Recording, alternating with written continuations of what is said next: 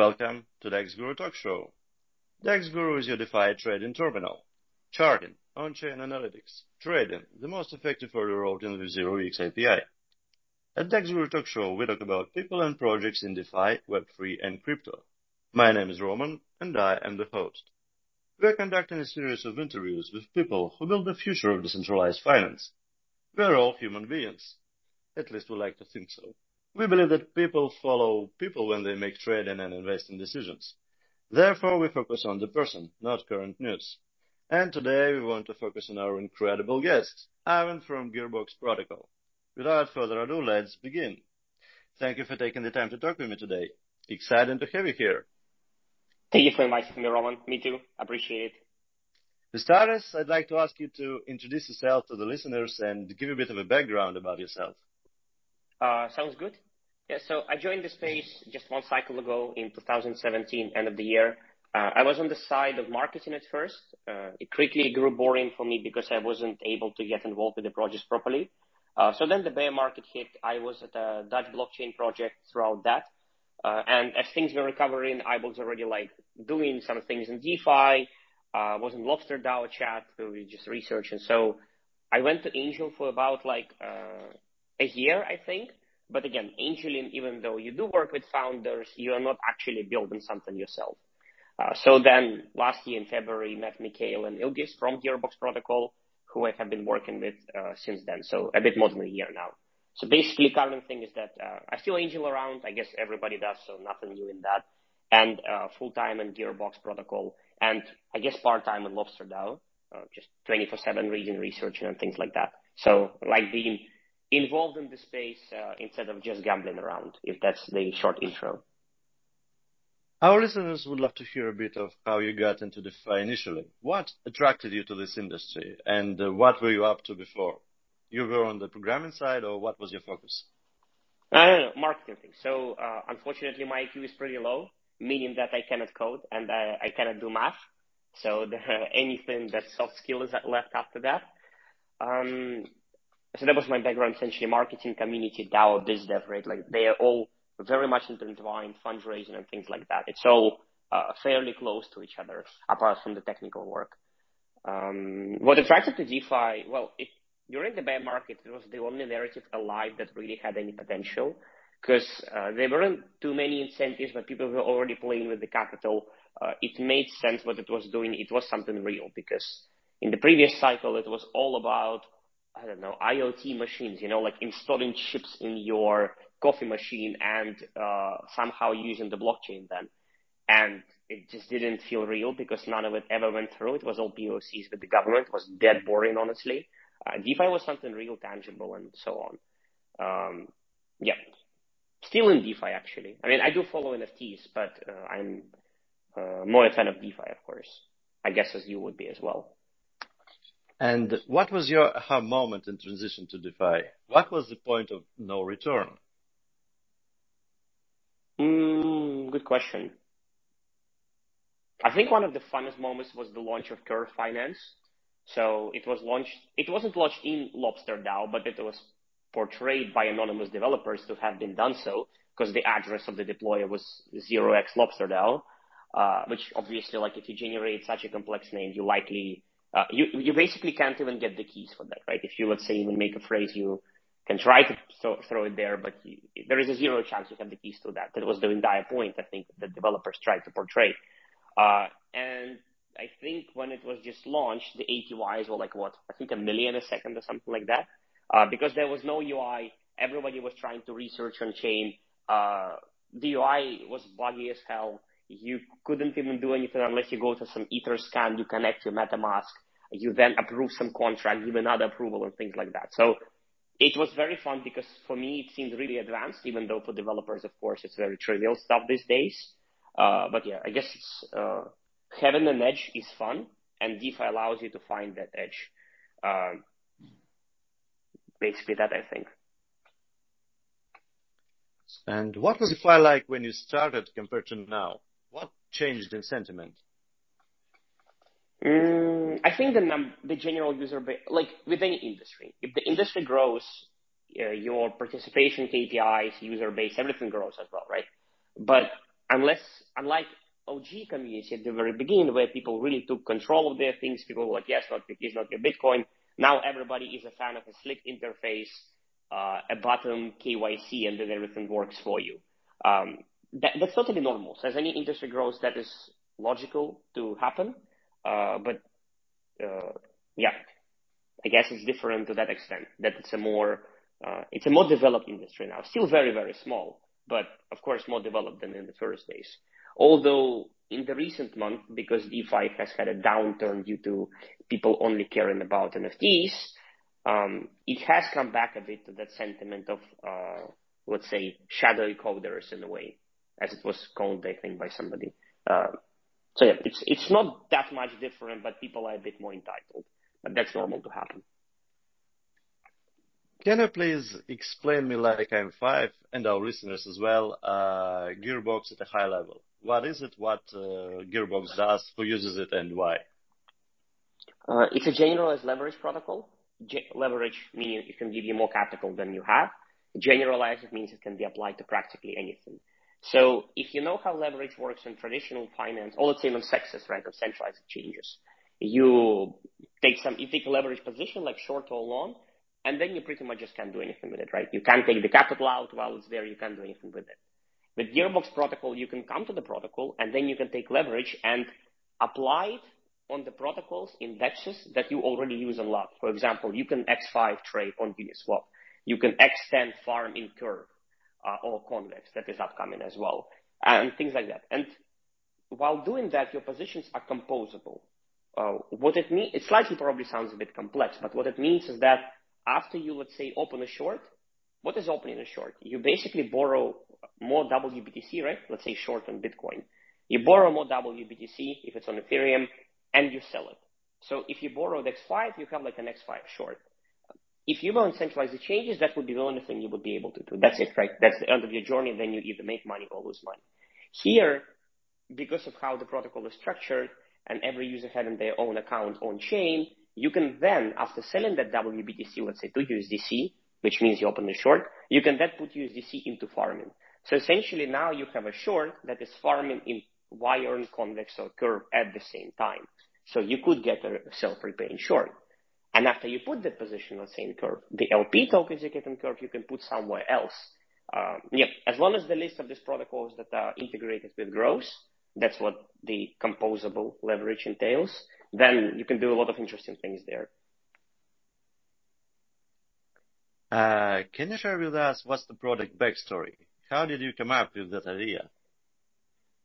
So I'm not the builder myself. It's all thanks to Mikhail, 0x Mikko on Twitter. He is the original developer and founder. He was participating in hackathons for about 2 years during bear market and has worked with many different architectures and projects, which gave him such a strong background.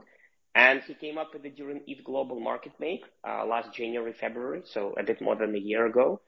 And then I was randomly connected by a friend of mine who I met just beginning of crypto. And then we all three decided to work on it. And since the end of last year, there is already not a large DAO, but it's not small either. So a pretty comfy DAO working on a bunch of different things. And how did this idea was validated at first steps?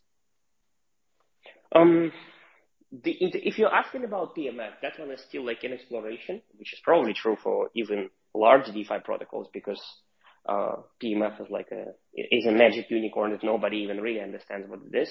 But the validation was that, of course, before a product is made, right, the only validation you can get is looking at what the users would potentially want and just doing some user screening, as to say. Nothing like complex like QA or anything like that, but just like simple questions, ideas, and things like that.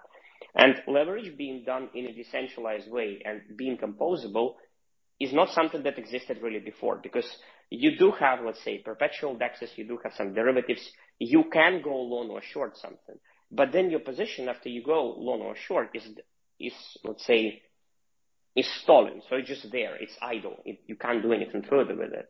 Usually you can't really. Here you can go leverage something, then put that position into something else and build really complex strategies. So it's less of an end product of just going long or short, but more so a primitive for other developers and protocols to also integrate with it. And yeah, so it's not that huge just yet. We've been working on V1, which had really low limits for the TVL, which were imposed for the sake of security to really test it, audit. And after going through audit number 5 at this point, V2 should be live in around May, mid-May, I would say. Did Gearbox got the funding to build? So first half a year, first few months we were building without the funding. And then there was a small contributor around mid last year. It wasn't so for funding, it was more so that to pay for the countless audits and to essentially pre-fund the DAO before things really get rolling. So essentially the contributor fund that was there is now being used, will be used to fund the external contributors from the DAO and for the audit. So it's less so funding because 2M is not really much, right? The raises these days are much higher, but we wanted to be more lean rather than just going for a huge raise at the very early beginning. What went into building the product? How long did it take from start after MVP to release on mainnet? Good point. This is a thing that everybody approaches differently. So in Gearbox case, the alpha version was ready really in April. By end of May, there was something that you could actually deploy, play with. But then, we had to wait for the audits because we booked with quite highly respectable firms. They usually have a really long backlog.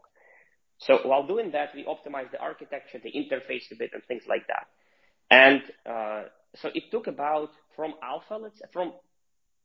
hackathon version, which was February, it really majorly improved up until May. But in May, the raw architecture and ideas stayed. So after then, for half a year, it was security, gas optimization, and other improvements to December. And from December, it was mainnet. So let's say 9 months, including audits. And it was done just by one person, Mikhail himself. He coded everything. And the code base is pretty complex.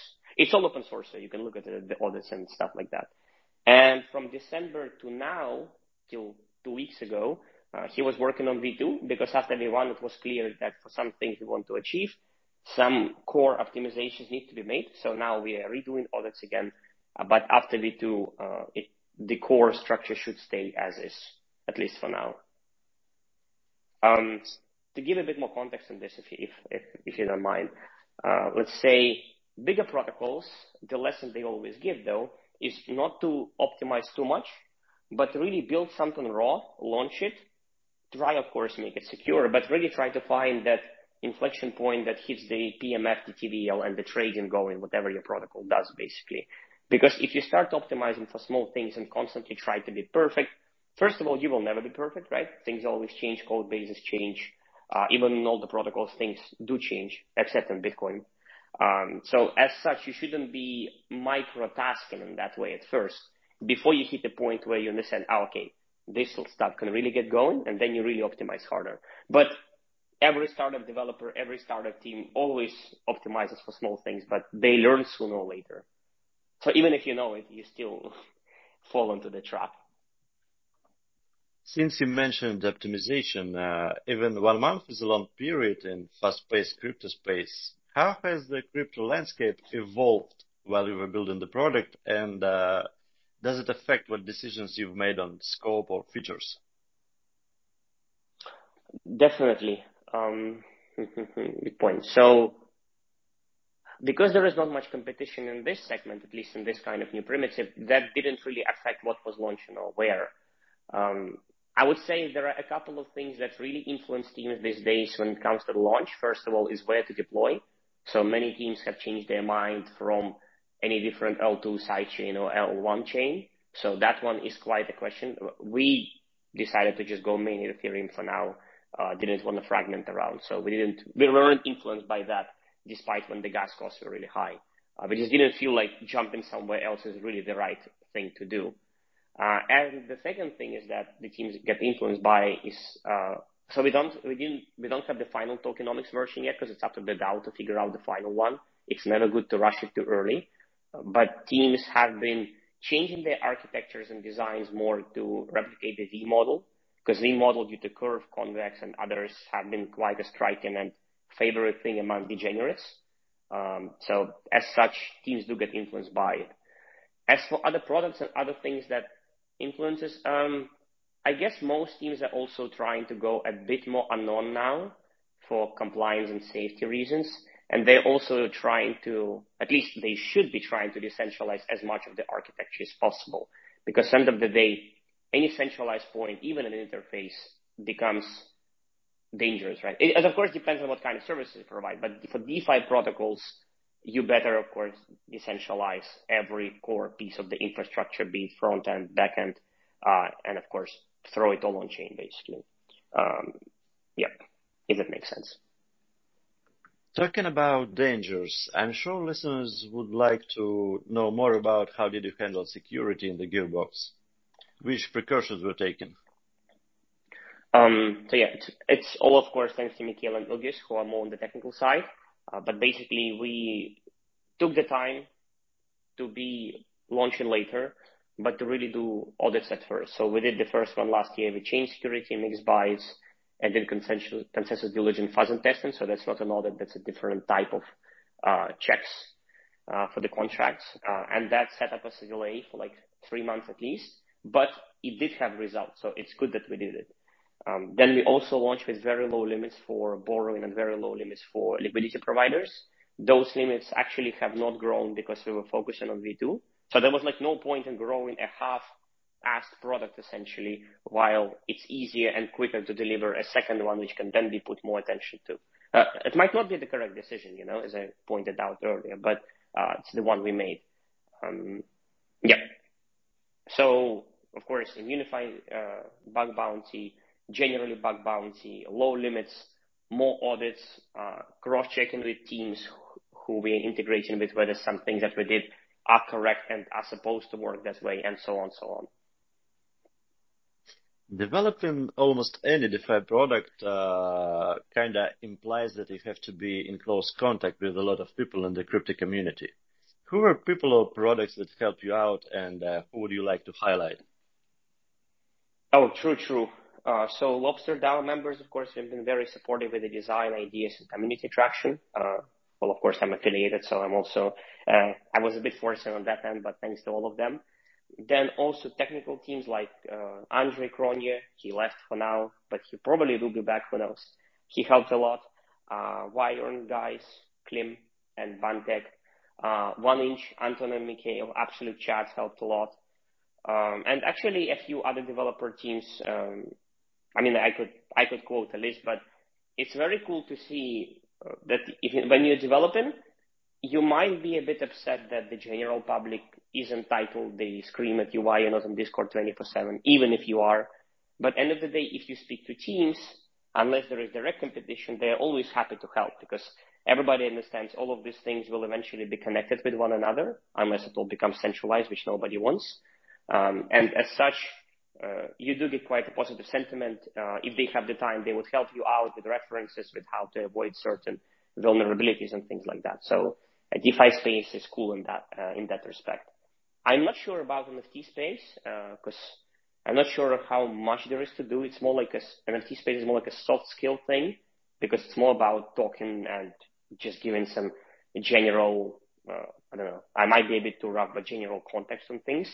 While DeFi, of course, is much more about code and development and the real math stuff.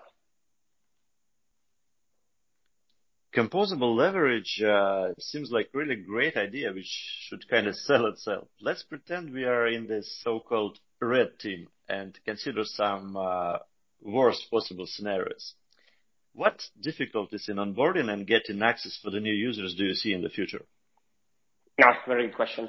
So leverage protocol by itself is about getting leverage, right? But here with Gearbox Protocol, you have two sides to it. One, passive liquidity providers, similar to those who go into Aave, Wiring, or wherever else.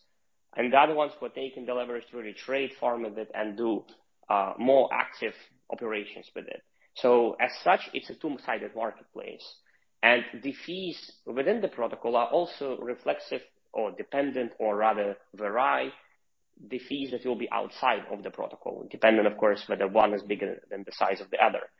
So it's more like if the protocol borrowing fees inside of it are really, really high and the farming you get outside of it are going to be lower, which is what happened with Alpha Hamora when we talked about leverage farming before, They need to somehow either throw some liquidity money into it or compensate, or basically downscale the protocol to the point where the fees of borrowing are lower.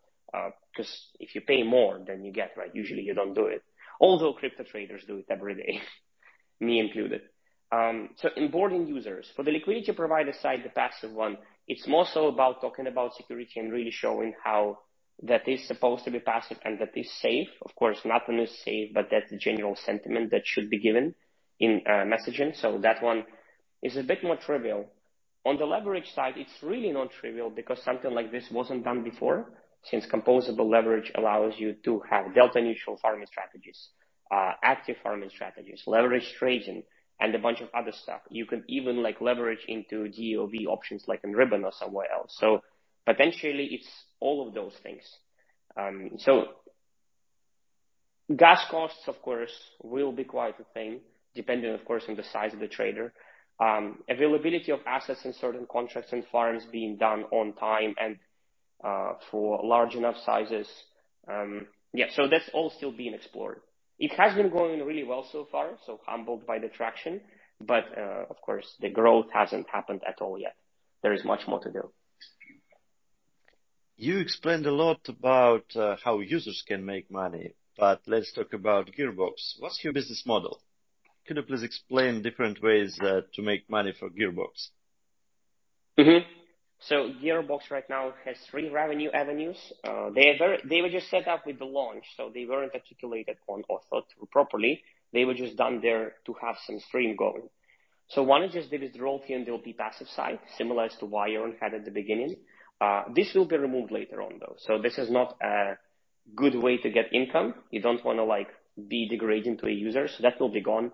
But for now, it works for the next couple of months, probably still.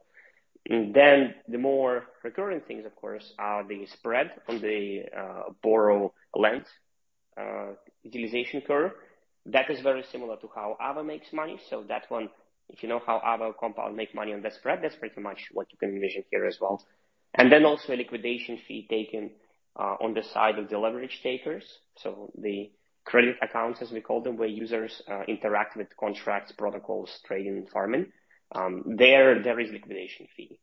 It is a question whether the liquidation fee should be large or small, because if you compare it to centralized exchanges, what Gearbox has the rates and everything up pretty humane. But if you compare it to other dexes, maybe they should be lowered. So there is still research going on that end, because of course there are not that many protocols with large enough TVL to, like competition in dexes does not occur due to fees yet. Like if you are just used to, let's say there are 2 perpetual protocols, right? And you're used to one of them. You won't go to another one because you save like 10% in gas and let's say $100 on the liquidation possibly. You don't care for it, or you don't want to set up a new interface. You don't want to learn a new interface. It's only so unless you're, let's say, a high frequency trader, but then it's a question whether you can actually do such a thing profitably on chain too much. I'm not talking about MEV, I'm talking about, let's say, DYDX perpetual and other protocols. So yeah, fees on chain have been not a deciding factor, at least for DeFi, because most of the players are with large sums of money. But it is also one of the reasons many smaller, newer users are priced out, and that's why they probably resort to NFT flipping, because there is something they can actually do. Let's talk about the market more broadly. Is there anyone who you consider your direct competitors, and how do you differentiate? Direct competition, no, because Gearbox is more composable, more like a primitive. If whatever perceived as competition can actually be integrated potentially. For example, you could build end user strategies like with Wiron or any other structured finance. But what more happens is that the leverage you get in Gearbox, you can just funnel into those protocols. So you don't even have to build on Gearbox because the money can still flow into you. It's more so that the products built on top can be competition to other things, but it's not the core protocol itself. So let's say Alpha Camora does leverage farming, right? But those are end user strategies and they haven't had, I think, new ones for a long, long time. You could just rebuild the same strategies with Gearbox, or you could even deposit into Alpha Camora potentially, right? So it's not directly competition. DYDX, for example, allows leverage trading, but they allow for more efficient traders, while those who want to just trade altcoins or go into composable, more passive positions don't need such a service. So the user segments in this regard are yet to be properly defined, because there are, of course, a bunch of smaller traders and there are a few larger ones. And larger ones, especially institutionals, they have no problem trading on, be it FTX or derivative for options, because those centralized platforms will always be more efficient. They are less secure, of course. They are less composable, but they are more efficient for high frequency trading. As far as I know, of course, I am not a trader myself. To make it crystal clear for our listeners, who do you consider the target market for your product? For now, probably something along the realms of leveraged farming and composable positions, meaning delta neutral positions and things like that with different cross collateral that are a bit more passive rather than really active. So let's say if you want to actively trade Bitcoin futures that allow you for X50, you probably will do that on FTX or somewhere else because they're just more efficient there. If you want to go into composable strategies with farming versus trading and things like that, that's where likely Gearbox will for now be better. And it actually is the only way to do those things. There is no competition in that segment. But where it grows and how it grows is still not clear. Like, that's why the space is early. What are Gearbox goals for the future, and how do you plan to accomplish these goals? So DAO has been growing really well. Happy with it.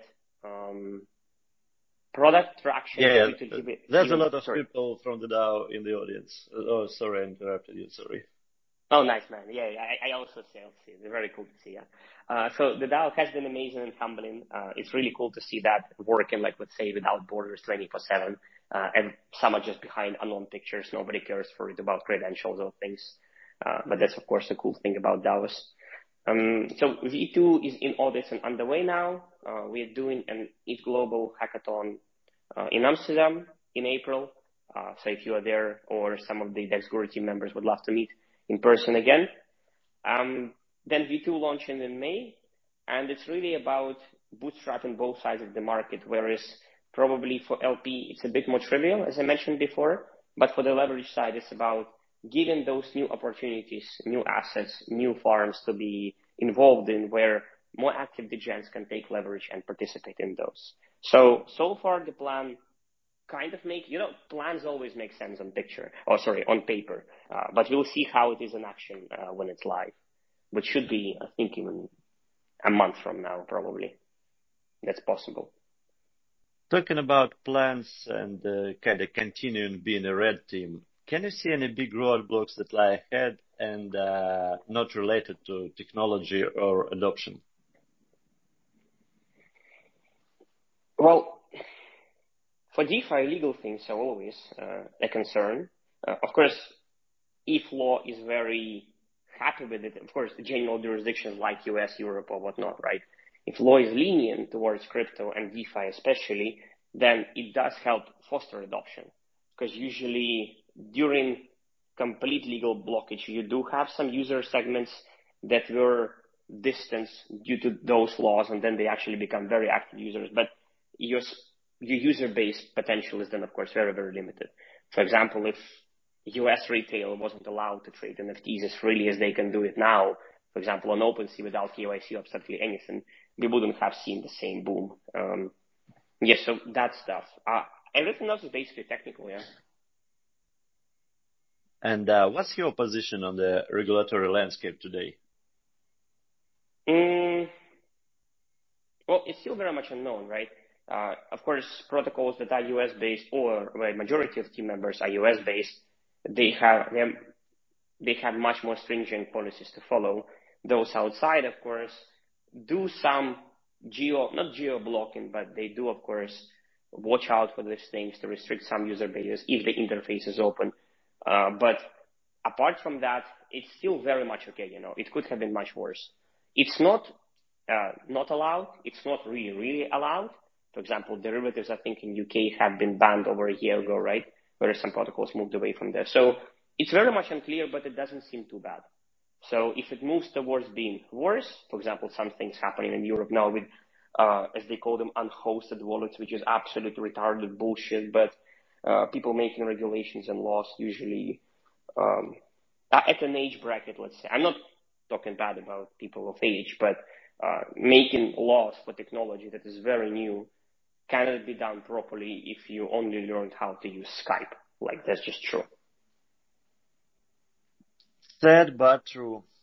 What are your I'm not thoughts trying to sound about... like an anarchist, but it's in general, like, for example, even generation of third-year-olds, right, well-being, I think it's called Millennial Group, they looked at TikTok and they were like, oh, wow, what is this new stupid stuff, right? Why are kids spending time on it? Even though the same people were spending a ton of time on ICQ back in the days, which also was kind of meaningless, right? So it's this weird thing that you just don't understand the next movement. So if you're really like 10 generations away from it, you surely won't get it. It's just logical. Of course, exceptions apply. I don't want to sound like an anarchist or anything. What are your thoughts about the future for the DeFi market? Well, DeFi market is still very, very shadowy coder related. So it is fun. I find it fun. People in DeFi find it fun. But if you want any more user base to use it, it of course has to be much more streamlined and made more easy. It doesn't have to be one-click buttons, but the interfaces should be easy. So it's a weird thing because if you build today and you make slick interfaces, the general user base, the general user is still probably excited about NFTs, so they won't come to it because even slick interfaces require a level of understanding of finance, and those users simply don't have it because it's a steep learning curve.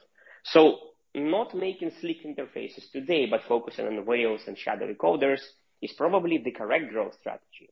It's more so that once you get to that 1 billion or a few billion of TVL, then you need to think about getting institutional capital, general users, and things like that. And that's what you see happening with other 1-inch compound, for example, compound and Coinbase that's fixed for institutional rate, right, depositing with lending. Then it was 1-inch going more towards interfaces, wallets, and just, let's say, sillier user, less experienced user base acquisition. Are doing the institutional pools?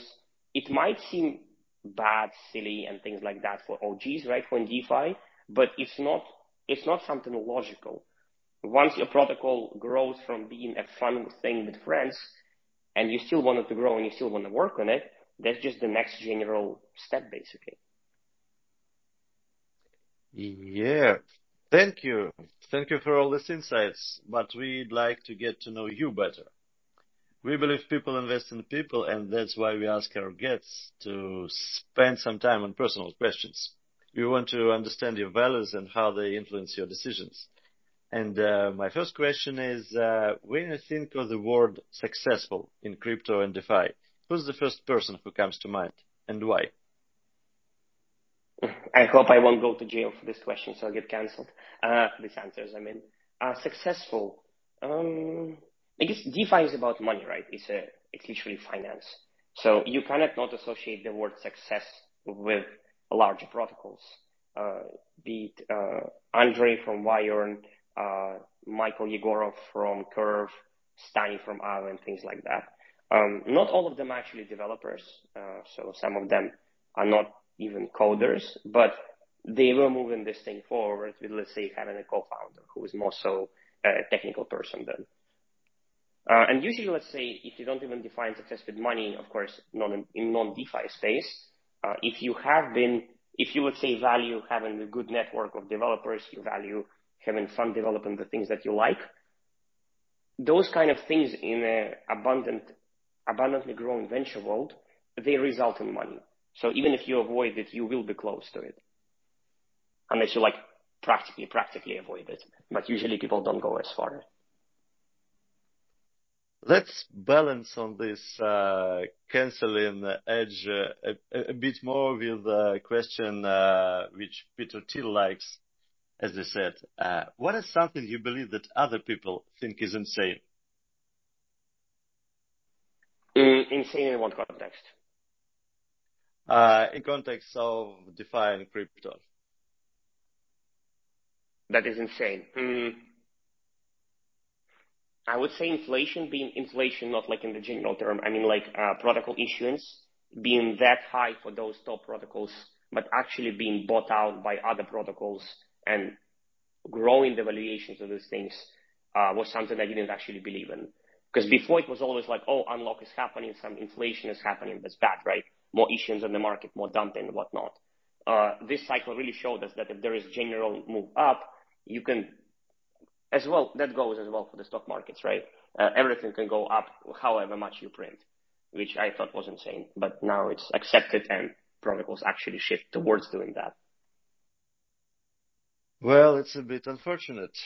The crypto landscape is very mosaic and there's a lot of people with opposing opinions. What do you consider the worst advice you see or hear in DeFi and crypto? The worst in DeFi and crypto? I mean, it is a wild west. So in what context? Could you please help me with the context a bit? I mean, there's a lot of, gurus, besides of DexGuru, who kind of tell people what to do, and it's opposing opinions. So some of them are better than others, and some of them are worse. And what do you consider the worst advice in investing? I'm a shit trader myself, actually. So me saying something is the worst advice. That'd probably be a good way for you to go buy or sell something. Probably the worst advice is go listening to those YouTube influencers. That's like the worst. You can't do anything worse than that. People who pretend to understand, but they don't understand anything. And of course, in finance, due to being such a complex thing and a very subjective one, those people have too much say. Not that they shouldn't, but it results in bad shit. I actually heard that, pervasive rumor that there's life beyond decentralized finance. So my next question is, do you have any hobby? What obsessions do you explore in your free time, if you have any? That sounds like an attack. I don't know if there is any life beyond the computer. I like working, so I don't spend much time outside, which sucks. And I'll probably die young, but oh well, I'll fix it later. People have been saying at the beginning of this bull cycle, they've been saying, oh, I will pay attention to my health or get friends or do some stuff with family after the bull ends, right? It has been a delayed bull. It has been for more than 2 years. And most are working 24/7, those who haven't quit, of course. But hobby, I like to play Fortnite, where 9-year-olds absolutely destroy me, so then I get angry and go back to destroying them in DeFi. Talking about dying young, everyone who builds in DeFi lives at a crazy pace, and it's pretty challenging to stay in shape. The daily routine is very important to stay productive. So do you have any morning rituals? And what do the first hour of your day looks like? No, I actually wake up and go straight to my computer. I'm lucky to have a fast metabolism so far, so I stay in shape enough, let's say. So I'm not yet forced to do these things, but I think my age is getting closer to when I don't need a personal trainer or go outside a bit more often. You're lucky indeed. As well as the vast majority of our guests, I believe, because no one, do yoga for 4 hours at the mornings. They go straight to the Discourse, Twitter. Yeah. YouTube influencers show all those videos about healthy life and shit like that, right? Wake up at 5 a.m., yoga for 2 hours, acai bowl or something like that. Total crap. Nobody does that. Anyway, I don't think any people in tech do that. That would be too much. What would actually constitute a perfect day for you?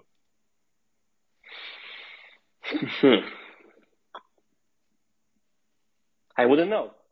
I've been working since I was at school, then through university, and then now for a few years. So I never had the time of rest. So as many people in tech and especially in crypto, not working 24/7, but just let's say 12/7 is considered to be a break already. Like I know many people who go to dinner and then like after an hour they just like, it's not that the conversations are boring or anything. It's just that you're so used to work that you genuinely want to go back and like actually do something. I don't know if it's healthy or not. If you perceive it as not healthy, you should change it. I don't see anything bad in it. Me neither. From perfect days, let's talk about perfect places. Is there some place in the world you have visited that you felt really had an impact on who you are today? And in fact, no, but a place I liked, I guess it would be a very generic answer, but I was in Japan when I was 14. That was amazing. I would love to go back again. But for the past 3 years, first it was virus, right? Then it was something else. Then it's now the conflicts around the world. So it's not so difficult getting, as stupid as it sounds, it's not so difficult getting somewhere now if you want to travel. So maybe that changes soon enough, I hope. So I want to go to Japan, yes. Everybody wants to go to Japan, I would say. And it's a normal destination for everybody. I think Japan has some magic because 7 out of 10 of our guests answer this question with Japan. I mean, it's also like a meme in crypto, right? It's all about now, it has been about hentai, anime, and things like that. And it's not that people are forced to like it. It's just that it happened that many of the people already like this kind of stuff. So I know, of course, manga is also in Korea and China, but Japan is more perceived so to be culturally associated with it. Yeah. What was the best investments you have made? And I'm not talking about money. It could be time, energy, or any other resources. Probably time from not pursuing my legal career, which was fucking dead boring. Sorry for my French. And instead, I was actually, it's funny as this, I was learning to trade. You know, all of this technical analysis and charts, that's basically how I got to crypto. I thought I would be able to find patterns and trade them with profits. Absolute horseshit. So I was watching YouTube videos, obviously, for that. It's all fugazi. Do you have any book or any other piece of content that you can recommend to our listeners? I unfortunately don't have enough attention span to read books for the past 2 years. That sucks. I mostly read literally like, I don't know, tech articles or things like that. Not like media articles. No, that's death. No, I don't think anything educational, to be honest. Just generally following builders on Twitter and whatever Vitalik posts and other things do, like when they do long reads, they are genuinely very composed of a few interesting points that can tie you well to your past experience, career, or something like that. So I find that to be educational enough, which probably says I'm stupid, but fuck it. It's okay. Sorry. I don't think it sounds stupid. It's just compressed content. Yep, basically, yep. Talking about books and compressed content, do you have a quote you live your life by or think about often? I'm probably going to be generic on this one as well, but the only constant is, what was the quote? Only constant is change, something like that. It's like nothing is ever constant, things change, and people always forget that. Like, it comes the same with the innovation, right? Most of the innovative things are just well-forgotten past stuff. So yeah, only constant is change. Well, actually, those two contradict each other now that I think of it. Let's choose the first one. Only constant is change. Next question is related a bit. If you could have one gigantic billboard anywhere with anything on it, what would it say? So I need to put a billboard somewhere. Yep. Anywhere. Buy my shitcoin. I mean, you set it up. You set me up. So what else could I say? No, I don't know. I don't think I would buy a billboard to put anything on. I don't see the point of it. Probably like advertise something I'm working on. It seems logical. Join Lobster DAO then. Yeah, sounds good. Join Gearbox, join Lobster DAO. That sounds fun. Let's dream a little. If a crystal ball could tell you the truth about the future or present, or anything else, what would you want to know?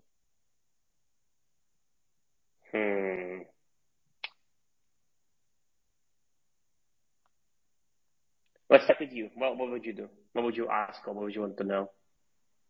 Who's Satoshi? I don't care that much, honestly. But it's kind of fun. Yeah, I guess. I don't think that information would be fun for yourself, right? But that information probably wouldn't be good for the actual industry, right?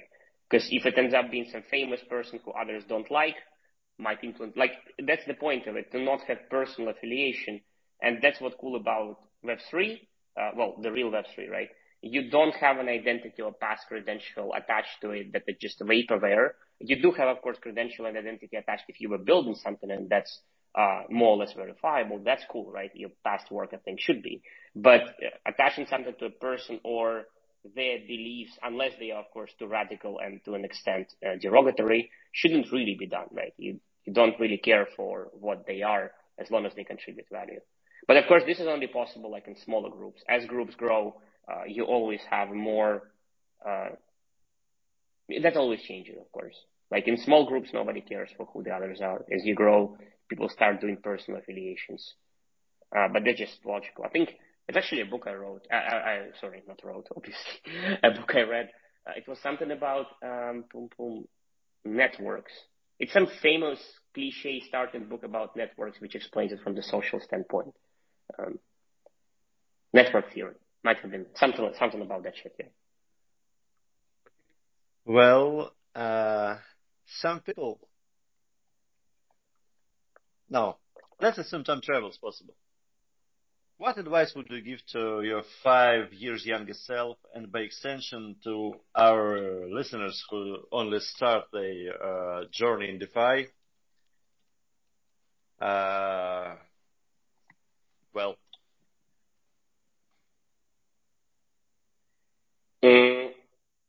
There is no point in trying to tell them to avoid something, because people don't learn unless it's their mistakes. So probably if you start something and go degen and you learn all of it, consume as much as possible, and don't just be theoretical with it. Actually ape into farms, try different protocols. Just don't do it with huge sums of money before you more or less understand what's happening. I guess that would be general advice. It's definitely worth it to do something in it, because whatever direction the space takes, you will be knowledgeable in things around finance and just in general growth, marketing, community management, which are easily tied to other industries. Like many of the NFT people and protocol and NFT projects are ex-DeFi people. Not that they understand anything in art, it's just that NFTs are less about art and more about community branding and, let's say, that thing that crypto was driving forward in a way. Yeah, it's definitely better than the other opportunities you see around. It's worth it. I think there is, like, most of the people who are in tech have been saying that if you, let's say, a student or just after university go into this stuff, because your downside risk is very, very minimal, because you don't have any assets or reputation to lose, but your upside is incredible. And of course, if you, let's say, fail on this journey, which of course can happen, your plan B will be other people's plan A. I had the same thinking when I was at uni, honestly. You can always go back to the career you were pursuing before. Only changes are constant. Yeah. Some people have lists of crazy things like skydiving or going to Antarctica, going into space. Is there something you've dreamed of doing for a long time?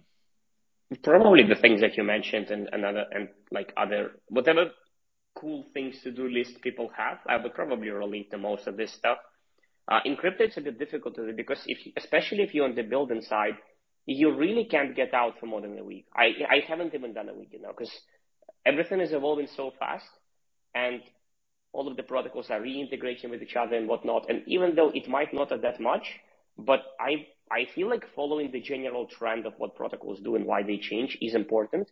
So if you are actually building, I don't think you can really get out. It's like being in a startup in Silicon Valley like 5 years ago. As long as you're building and you're not at the stage of growth that you are more or less happy with, you just probably have to, let's say, work a bit more, wage cog slave, whatever meme you use.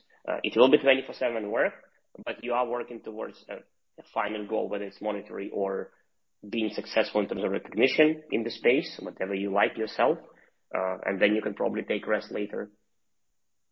And it might be a bit of a toxic advice because especially in trading, people just go like this for 10 years straight.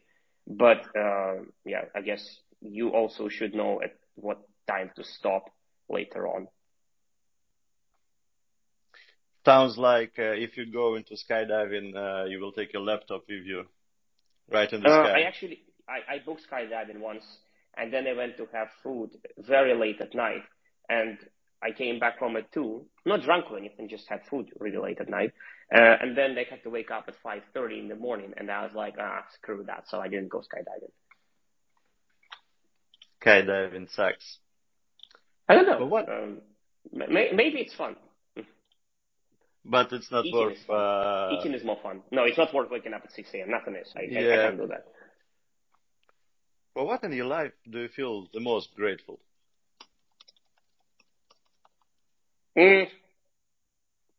Probably a bunch of personal things.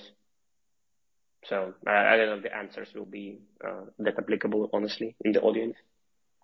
Unless you rephrase the question a bit, then I can maybe be a bit more specific.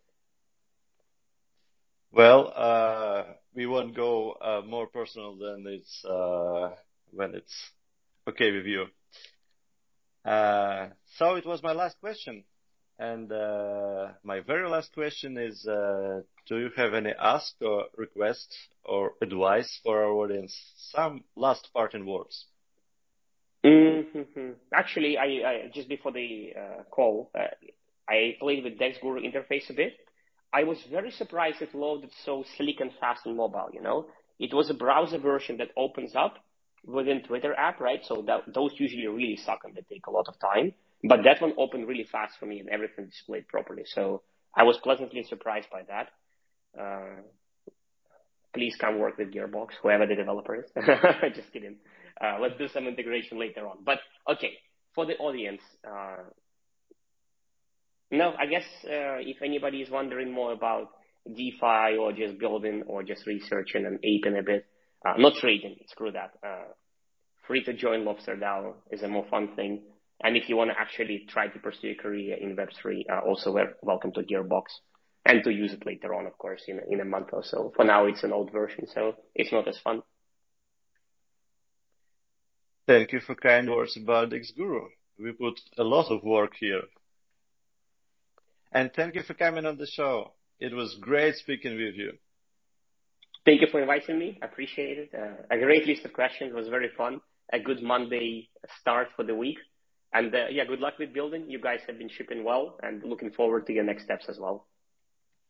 Thank you. It's good to hear, especially from you. Thank you. And thanks for the audience for listening. Yeah. Good luck in all your future endeavors as well. Thank you.